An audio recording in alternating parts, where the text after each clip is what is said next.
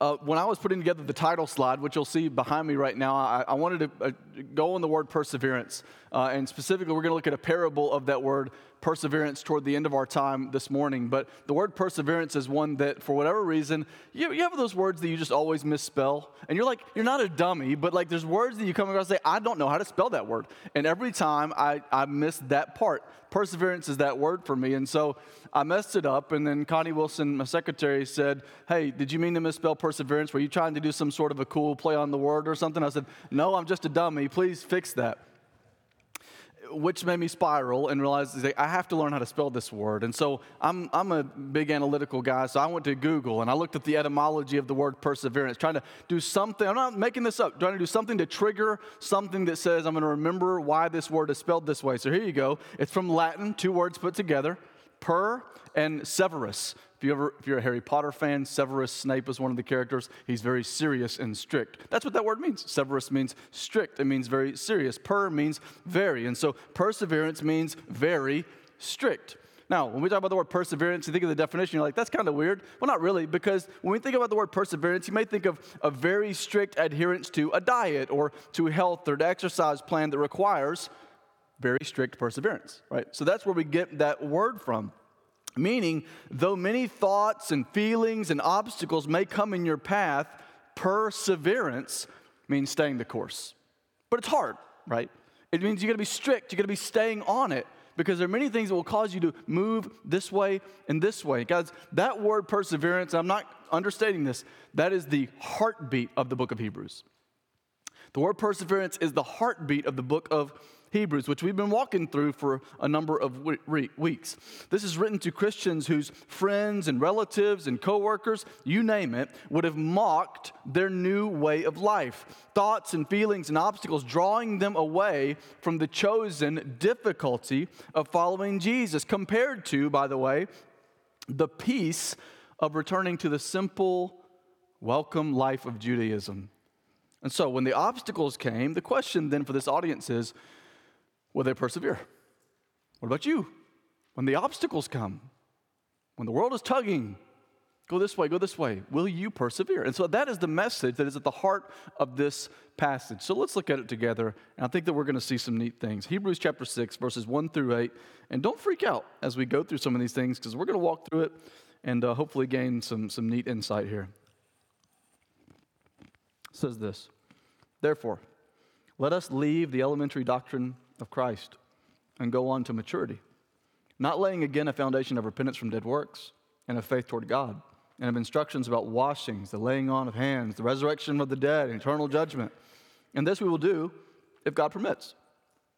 For it is impossible in the case of those who have once been enlightened, who have tasted the heavenly gift, who have shared in the Holy Spirit, and have tasted the goodness of the Word of God and the powers of the age to come, and then have fallen away, to restore them again to repentance, since they are crucifying once again the Son of God to their own harm and holding him up to contempt.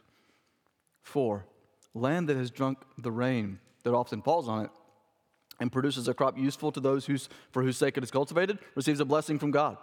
But if it bears thorns and thistles, it is worthless and near to being cursed, and its end is to be burned. This passage is the continuation of what we looked at last week. And by the way, if you were here last week and you're here again this week, wow, because that was something, right? Grow up. Stop being a baby. And you're here. So I guess I didn't scare you off. That's good. Last week we saw just that, right? That the author of Hebrews was calling this audience to wake up, to grow up. And so last week ended, and so the author doesn't believe, and we saw this last week, that the author doesn't believe that there is a permanent state of spiritual infancy that believers can occupy. And here's the thing, and again, we looked at this last week, but what worries the author isn't that these Christians aren't smart. It's that their laziness will lead to their drift, to leaving the church and ultimately leaving God. This is a big matter, okay? This is a huge thing. And so as we're looking at our passage today, we're going to look at a couple of things that you'll see on the screen behind me. And it's really, we're all talking about pursuing perseverance, this thing that we're seeking after, sticking with it, a strict adherence despite the obstacles. And the first thing as we're pursuing perseverance is this: that leaving doesn't mean forgetting. Leaving doesn't mean forgetting. And you're going to see this in the very first verse here and in the second verse too. But he's going to talk about this word, you got to leave certain things. But that doesn't mean that means to forget them. In the first verse, he starts and says, therefore. So again, that's in light of what we looked at last week. Grow up, mature, stop drinking milk, eat solid food. He says, therefore, let us leave the elementary doctrine of Christ and go on to maturity. So therefore, growing up, you need to leave the elementary doctrine of Christ. Now, he goes on and talks about what that is in the second part of verse 1 and then also verse 2. It says, not laying again a foundation of repentance from dead works. And you're going to see sort of, we can number them here. Not laying again a foundation of repentance from dead works and of faith toward God, of instructions about washings, that's the second thing. Laying on of hands, that's the third thing. The resurrection of the dead and eternal judgment. That's, I think, 4 and 5. And so he sort of unpacks what these elementary, these foundational things are. Now, look, we're not going to dwell long here because there's a whole lot we need to discuss in the second half of our passage today. But real quickly, I think this is why, again, it's not everything in this is not real clear, but we're going to do the best that we can. So he talks about repentance from dead works to faith. And you're thinking, that's elementary. Why would we want to leave that? But again, to leave doesn't mean to forget. Now he says, repentance from dead works to faith. And the reason he says this is, again, you got to remember the audience. These are Jewish people that are really obsessed with the law, really obsessed with living a legal lifestyle and looking at the law of Moses and striving after it and a works-based righteousness. They're obsessed with this. And so what the author says is, leave behind the works. Instead, look forward to faith. That's what when Jesus came on the scene, he said, repent and believe in the gospel. We don't find our righteousness through works, do we? Who do we find our righteousness in? Jesus. Jesus is the means through which anyone may be saved, and it's not a matter of works. And I think this is why he says, turn from that lifestyle and look after Jesus. He then talks about washings. The word for washings is a plural form of the word for baptisms. So maybe he's talking about the difference between Jewish rites of purification where they had to clean their dishes a certain way and wash their hands a certain way and wash their clothes a certain way and do all these things to make themselves ceremonially clean, whereas the author of Hebrews says, leave that behind. You need to focus on the elementary principle of the fact that you're made clean, not by what you can scrub together, but by the fact that Jesus has made you clean, right? So this is a very elementary foundational thing. You have a new baptism is what he, I think, is saying.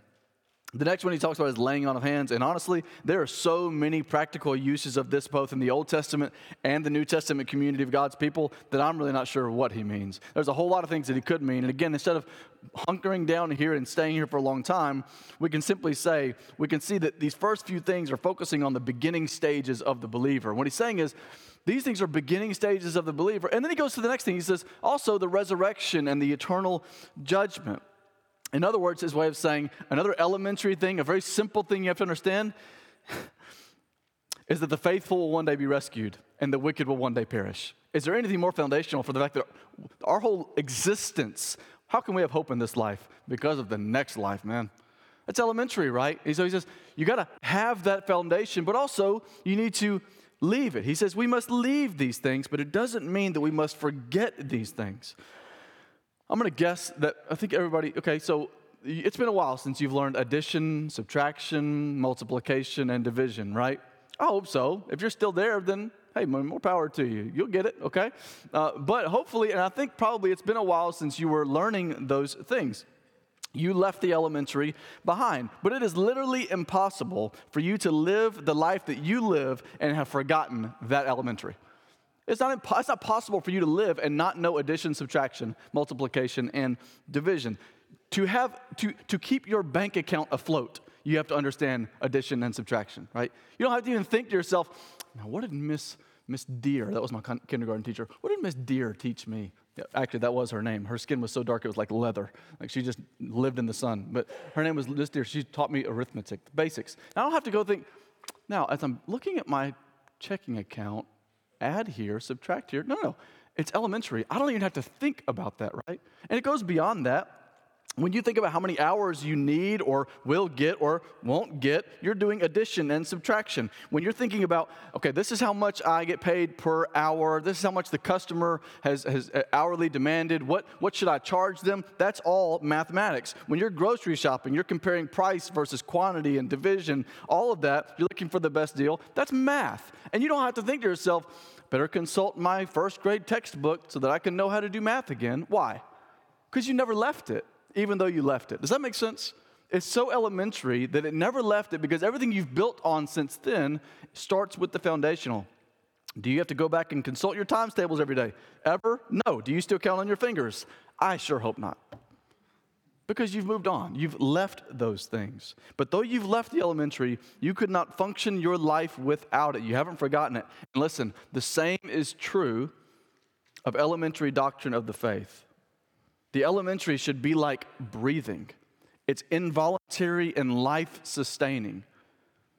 You can't live as a believer in this world. You can't go in sin and not come to the realization that, thank God, even involuntarily, thank God that I am not struck dead right this moment because of what I deserve, because of what I sinned. You may not think that in the moment, but functionally speaking, you're thinking, thank God that He loves me. Thank God for His grace, because that is the elementary, and it's beautiful, is it not? That's our foundation. Praise God for that. That's our foundation. But also, maturity should be our pursuit. We should pursue understanding the attributes of God. We should pursue understanding the gifts of the Spirit, to understand how, God, have you equipped me to serve in the church? We should seek maturity in having a fervent prayer life. We should seek maturity in seeking accountability in a small group that wants to hold you to that maturity. And you may be thinking, to be honest, Pastor, I'm just not where I want to be. And I think that in a way, all of us are like that. I'm just not really where I want to be, and it's hard to get the motivation to get there. There's a very significant caveat in verse 3 that I don't want to overlook. And this we will do, the maturity. This we will do if God permits. Listen, human beings are responsible for their spiritual growth, but such growth ultimately comes from God Himself. In other words, if God ain't in it, it ain't going to happen. If God is not in it, it is not going to happen. And this is key. Spiritual maturity is not first, hear this, we just sang a song about this, is not first an external pursuit, but an internal pursuit. Maturity comes from the inside out. Not independently striving, but dependently relying, right? That's the journey of maturity. Not independently striving and trying harder. I can do this. You can't. If God ain't in it, it ain't going to happen. We are dependently relying. You want to bear the fruit of maturity? Get yourself as near to the one who can make it happen as possible. The commitment to leave the elementary is a commitment to build upon your foundation, not forsake it. Again, we're leaving it, but we're not forgetting these essential foundational things. Now, this is where things really get interesting, and I wanted to leave most of our time for this part of the passage. In the most vivid way that the author can, he seeks to, and I mean this, he seeks to turn the stomachs of his readers at the thought of not pursuing this sort of maturity. And so things get really severe in the way that he explains this, and he does so in the issue of a warning. And so, again, if you're taking notes, the second thing is what we see is that a warning looks forward, not backward. It's really important that a warning, this is going to help our understanding of the passage, a warning looks forward, not backward.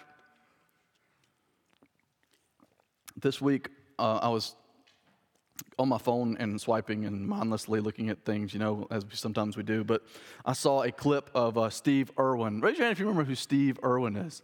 You guys remember? Oh, my goodness. Wow. That's a bigger number than I thought. The crocodile hunter. And some of you guys are like, oh, yeah, I do. Maybe not know by his real name. But how'd you like to be known by the crocodile hunter, right?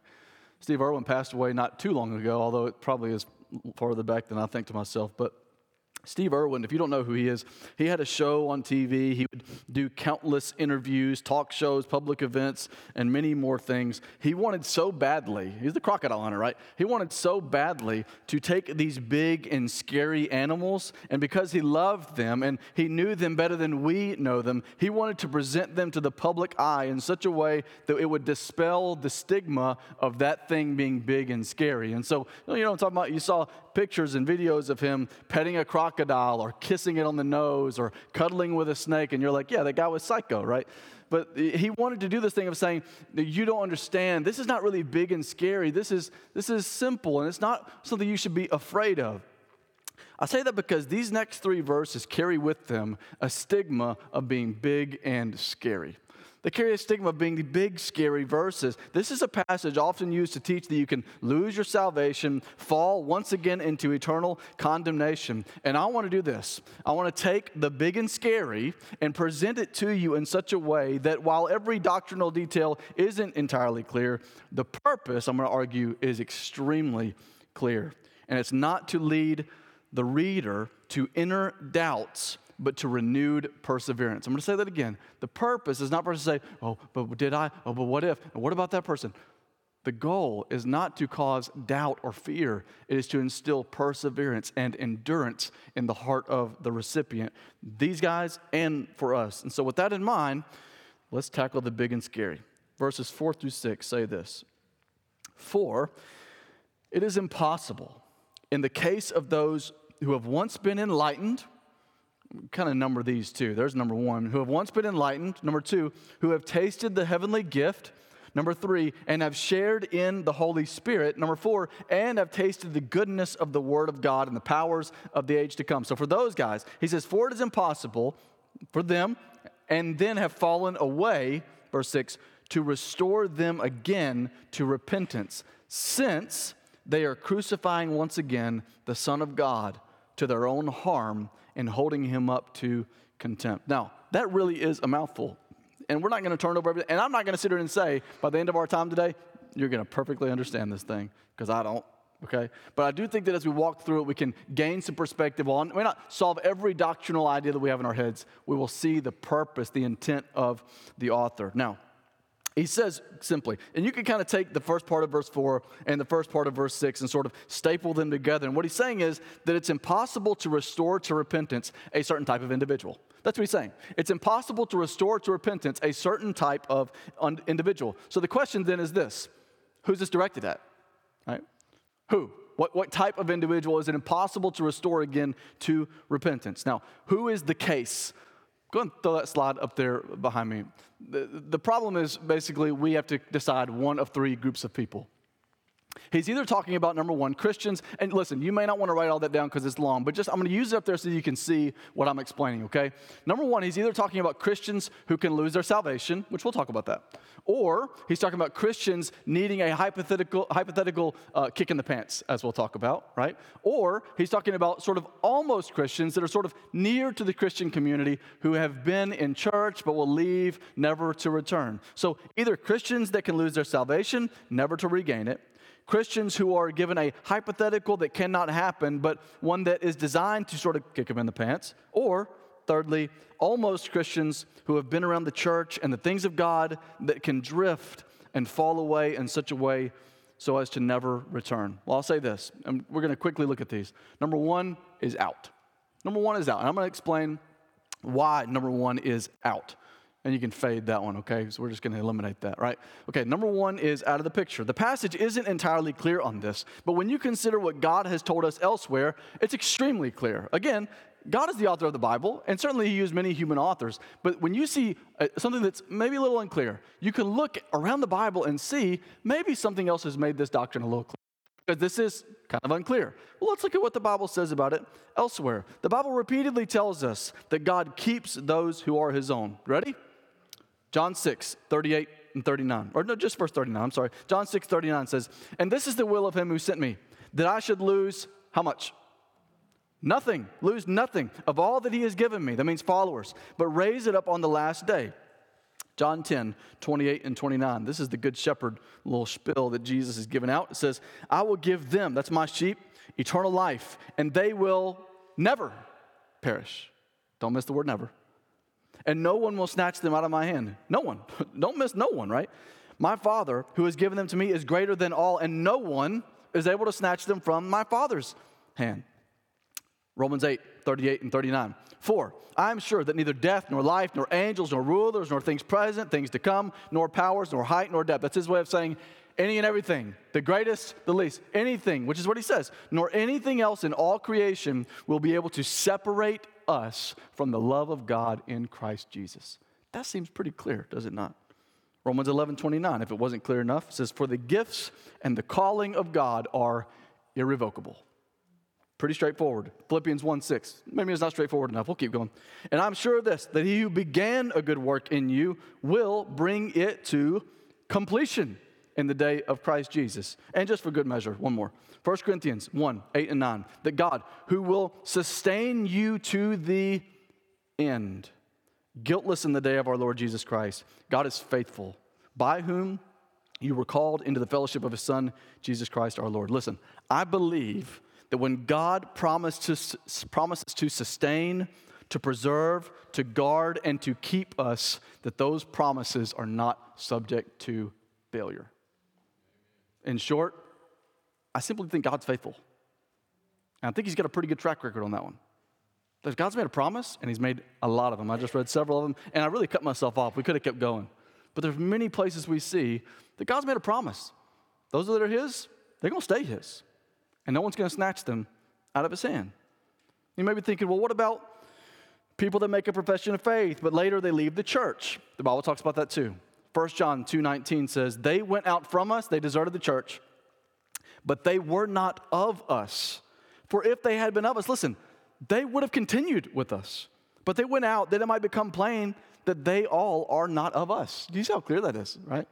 Why did they leave? Why did they desert the church? Because they were imposters.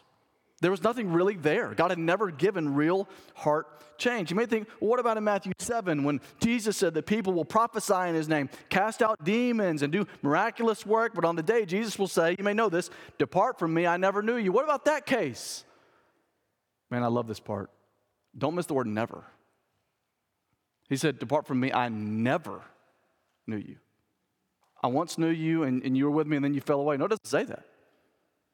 I never knew you. And I think that means never. You're not mine and you never were mine. And so I just want to instill that number one can't be the case. Because the Bible is so clear many, many times over that those that belong to God will forever belong to God. Can we just praise God for that? We ain't losing it. We never earned it, and therefore we can't lose it by our own work and effort, right? God is so good. He will preserve us. The Bible repeatedly tells us that God keeps those who are his own. So let's look at number 2 and number 3 then. Back to that slide. Number 2 and number 3. Christians needing sort of this hypothetical situation that can't happen, but this kick in the pants. Or are we talking about almost Christians that have been around the covenant church community, but then they've fallen away never to return? Well, let's look at them each one. And again, we're going to go through this quickly, but I don't want to rush it either, okay? So down in verse 4, it says, it's impossible in the case of those who have once been enlightened. Well, stop right there. Who have once been enlightened. So we're going to look at each one of these variables. There's 4 of them real quickly. What does it mean that they had once been enlightened? Well, it means that they had heard the gospel and responded favorably to it. Now, listen, Christians and non-Christians can do that. Can hear the gospel and respond favorably to it. Now, if it's number 2, go put that back up there, please. If it's number 2, that'd be Christians sort of that are hearing this, these ones that are enlightened, then someone that's defending number 2 would say that enlightened means saving faith. These are Christians. But if it's number 3, they would say that it's a faux faith, a false faith that seems like faith, but it isn't. So Jesus had many disciples, right? He had many disciples who heard his message, but later called him a blaspheming criminal or just deserted him. Judas was one of them, but he was just one of many, many deserters who, listen, responded favorably to the gospel at first. They responded favorably, and they walked away. John 6 is a great example of that. He had just fed 5,000 people. They were content to follow him, partake of his teaching, see his miracles. But when Jesus called them to come and believe at all costs, you know what it says? They left. They walked away. Doubtless, many who chanted an enlightened Hosanna on Palm Sunday to a week later would chant at him, a deserters crucify him. Can you respond favorably to the gospel and not be a Christian? Absolutely you can. We see examples of this, right? The second thing, and we're actually going to combine 2 and 4 here, I think. Tasted the heavenly gift, tasted the goodness. It talks about witnessing these powers. Now, if someone is defending number 2 up there, then they would say that this means to take in and experience fully. He's talking about Christians. And so if they've taken in the heavenly gift, if they tasted the goodness of God, it means that they have fully internalized what it means to be a Christian. If they're defending number 3, they would say to merely taste means to taste, not to consume, but to taste. There are examples of that word taste, that verb being used to put something to the tongue and then not take it in. Jesus did this when he was about to be crucified. He would taste, and he did not intake the wine that was offered to him at that time. And so someone defending number 3 would say that these are people that were in close contact with the blessing of Christian community. Maybe they even took communion. You see what I'm saying? They tasted this heavenly gift. They'd been in the circle of being blessed by being in the covenant community, the church of God's people. They'd maybe heard gospel sermons, edifying music, bowed in prayer, seen powerful displays of God, witnessed it, and never really partook of it. You see what I'm saying? In other words, there are people that have come to this church and have heard a sermon about the wonderful goodness of God. They may have seen a baptism. Maybe even they took the Lord's Supper with you, and they have deserted and walked away from God, and they are not believers. All right? I'm simply saying this may be the case that we're talking about here. And then he goes on and says, having shared in the Holy Spirit. Now, this is the tough one. Those defending number 2 would say that this terminology can be seen as the clearest possible statement of someone being a Christian, and it's hard to argue with that, if I'm honest. That's what it says, is shared, completely shared in the Holy Spirit. But those defending number 3 would say, or they are witnesses to the Spirit at work. They even experienced the draw of the Spirit. Maybe they even had hands laid on them, saw a powerful working of the Spirit of God. And to be honest with you, church, genuinely, I don't know if 2 or 3 is the right one. Just be real. I'm not going to sit here and say definitively this is the right thing, because I don't know if it's a hypothetical warning and that those who persevere will always persevere. And he's simply saying, warning, stick with it, that no one would ever lose their salvation. Maybe it's that, or maybe it is the case of someone that has been around the covenant community. I genuinely don't know. But back to verse 4 real quick, and then we'll move on from this. When it says it's impossible in the case of those who have once been enlightened, when it says in the case, it leads me to think that these are convincing counterfeits, number 3. Because what he's saying is he's addressing the church of the Hebrews, right? He's advancing and looking to believers. And then he says a different case, right? A case. And that leads me to think that he's not at this point engaging believers, but looking at non-believers, convincing counterfeits. But listen, all that being said, I know that might bog you down and be confusing. Please don't get lost in the sauce here, okay? Listen, regardless whether it is number 2 or number 3, I don't want to misspeak here, the author's aim in saying these things is the exact same. Because his aim is a sincere and urgent warning lest the world's lure be luring us to join its rejection of Christ. Whether it's number 2 or number 3 is really irrelevant at the end of the day, because the warning is simple. Don't be lured away. Persevere. Stick in with it. Stay with Christ. Guys, the emphasis is not so much on the modifiers that we see in the middle, those 4 things, but the words, for it is impossible, and then verse 6, and have fallen away, to restore them again to repentance.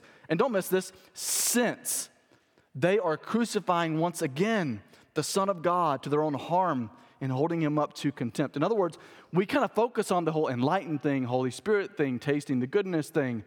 But the big hammer is not those things. The hammer is they are crucifying Jesus again.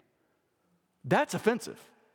The other stuff shouldn't be what gets highlighted. The stuff that should be highlighted is he's saying people that walk away are crucifying Jesus again. That's a big statement, man. Why is it vital to pursue maturity? He says, for it is impossible to come back. That's why. Because it's impossible to come back, at least observably from the author who has seen people probably recant, meaning simply to turn away from, to recant and go back on their initial confession. Now listen, this is where I think this is really fascinating. And I know that we're really bogging down with information. Just stick with me, okay? The author, I think, when he says this, impossible to come back, I think, again, he's not speaking to 21st century Americans. He's speaking to first century Jewish believers. And I believe that he's contextualizing. I think he's contextualizing, meaning first we have to read it for them before we read it for us. Listen, in their time, this is so interesting. In their time, there were Jews who would be willing to convert to Christianity as long as there was no pressure from their peers, no pressure from their family, and so forth and so on. Good counterfeits, right? Who perhaps joined a church community, were baptized, took the Lord's Supper, and fooled everyone, and when really tested, had not really had a heart change. That happens today, right? We can identify with that. But listen, we're talking about a culture that to this day, listen, often disowns family members for abandoning their religious heritage. They strip birthrights, people who beat their own, who disown their own, who excommunicates family and tells them they can come back when they come back to their God. Different culture, right? A little bit different. I once spoke with a Middle Eastern convert. This is a true story. This is just a few years ago. I once spoke to a Middle Eastern convert that said upon his telling his family about his conversion to Christ, he was burned with a fire poker by his father and he was beaten by his siblings and told to get lost. That actually happened. It's a different world over there, man. It is a different world. And so the author, I think, is contextualizing an argument here. He knows his audience. And so what he's saying is, warning, if you turn away, and I think he's saying in our culture, their culture, you're not coming back. He uses the word impossible. And maybe he's talking about that from human terms or complete, definitive terms. I don't know. But he's very intensely saying, this, you're not coming back. He says, since, in verse 6, since you are crucifying once again the Son of God to your own harm and holding him up to contempt. Jews in this culture that recanted, that did so in an extreme way. Listen to this. This is what pressure looked like then to recant. I heard one scholar say that in that day, a priest would slit the throat of an unclean pig. He would let the blood flow in the gutter outside of the temple in the street, and that professing Christians who recanted their prior conversion would spit in the blood of the pig and say that it had no more power to save than the blood of that accursed Jesus of Nazareth.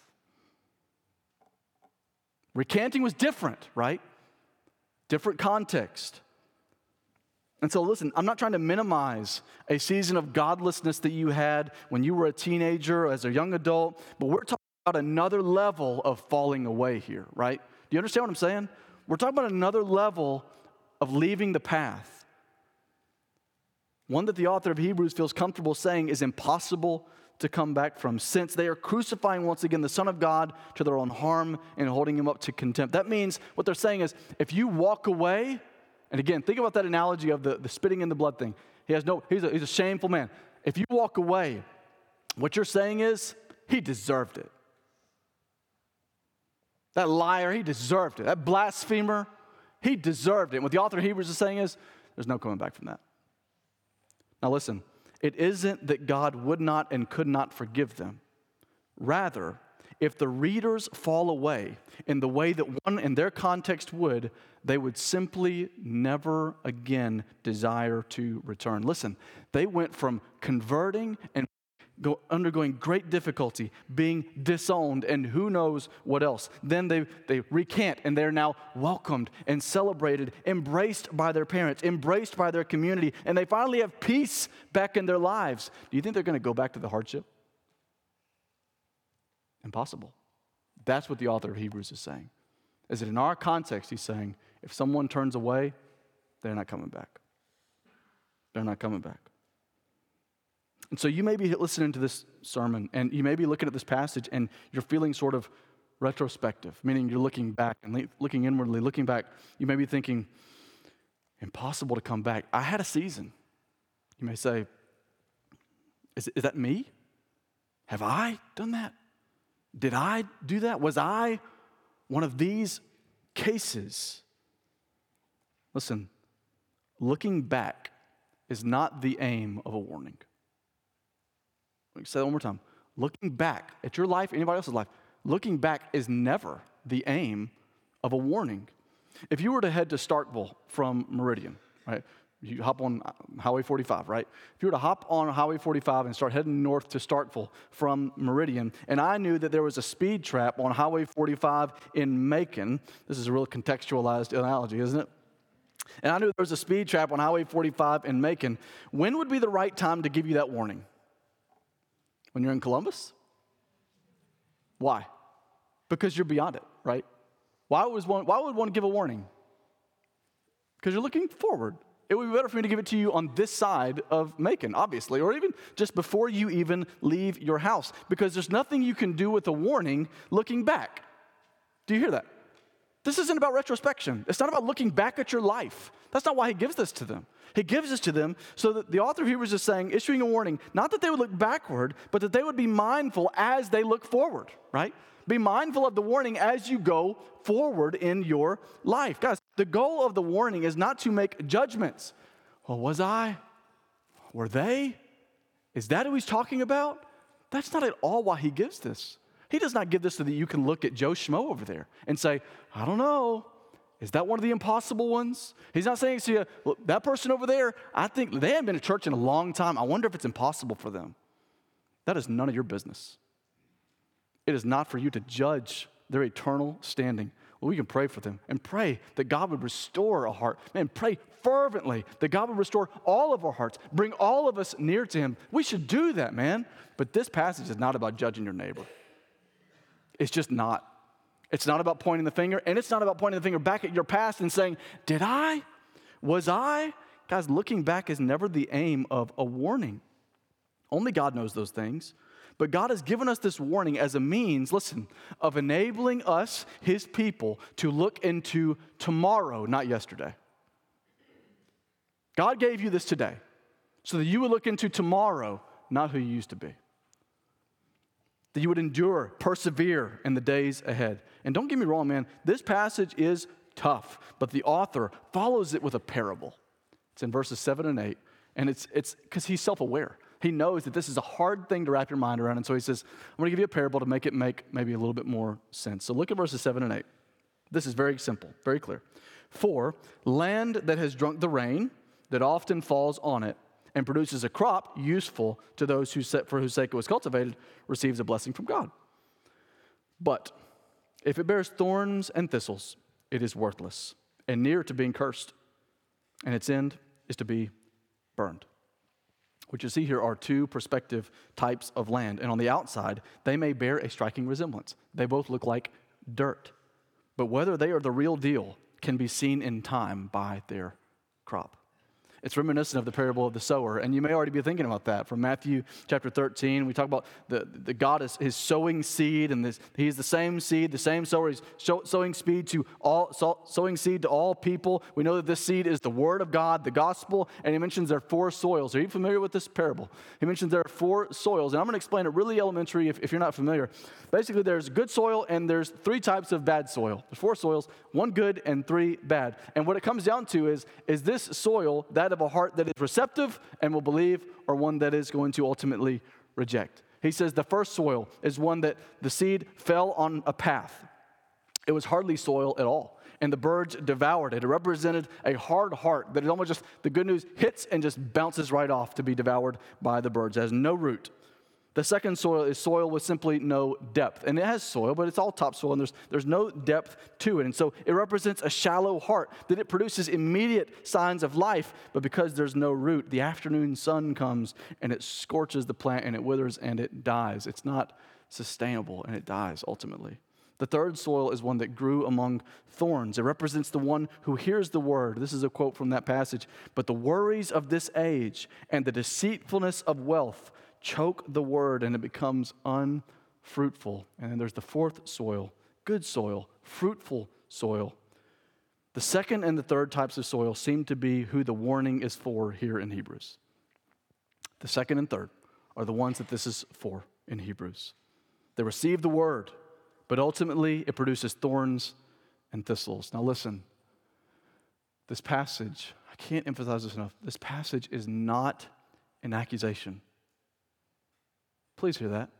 This passage is not an accusation. It is a loving reminder of the seriousness of our situation, that it is vital that we daily renew our commitment to Christ. Last week, we talked about this warning of sluggishness, of laziness, of dullness. And this week, we talked about where it leads to drifting. leaving, never to return. This is serious business, church. This is serious. And the author is giving us sincere and stern warning. But hear this, this is not an accusation. Warnings are a means of God's grace. We said that last week. Warnings are a means of God's grace, not His harshness, not His meanness. It's His grace. The goal is not then to say, oh no, which soil am I? It is to say, I must preserve and ensure that I'm good soil. It's not to say, oh no, which one am I? I'm afraid. What if I'm impossible? Listen, the goal is that you would endure and persevere and ensure that you are a maturing, good soil. Not to say, oh, I've fallen away before. Am I not allowed back? Am I the impossible case? Listen, if that's you and you're thinking that way, the very desire to repent and be restored, you being here, is evidence that you have not fallen away in the irrevocable way described here. I'm trying to make it as clear and plain as I possibly can. Don't get lost in the confusion and the doctrinal mix-up that we go into. This is not a look into yesterday. It's a look into now, a look into tomorrow. The passage is simply not teaching that you can lose your salvation. It's teaching that people can have spiritual experiences, highs, and remain lost. They can go to summer camp and have an amazing experience and come back on fire for the Lord and then grow up around the thorns of the world and it's choked out and it's gone because it was never good soil in the first place. It's talking about people that can go to the revival and hear an amazing sermon from an amazing preacher and make an amazing decision, and they go back to work and it's shallow soil and the afternoon sun hits it and it's gone. That's the warning. What soil are you going to be? What soil are you? The warning is that it is possible to hear the word of God, profess to be a believer, fellowship in the church, and yet turn away. That there are very good counterfeits that under pressure and persecution, or just when, maybe more appropriately does, just when distracted by the allure of the world, many will go back to the world. The warning is to be certain that you're not one of them. Application time.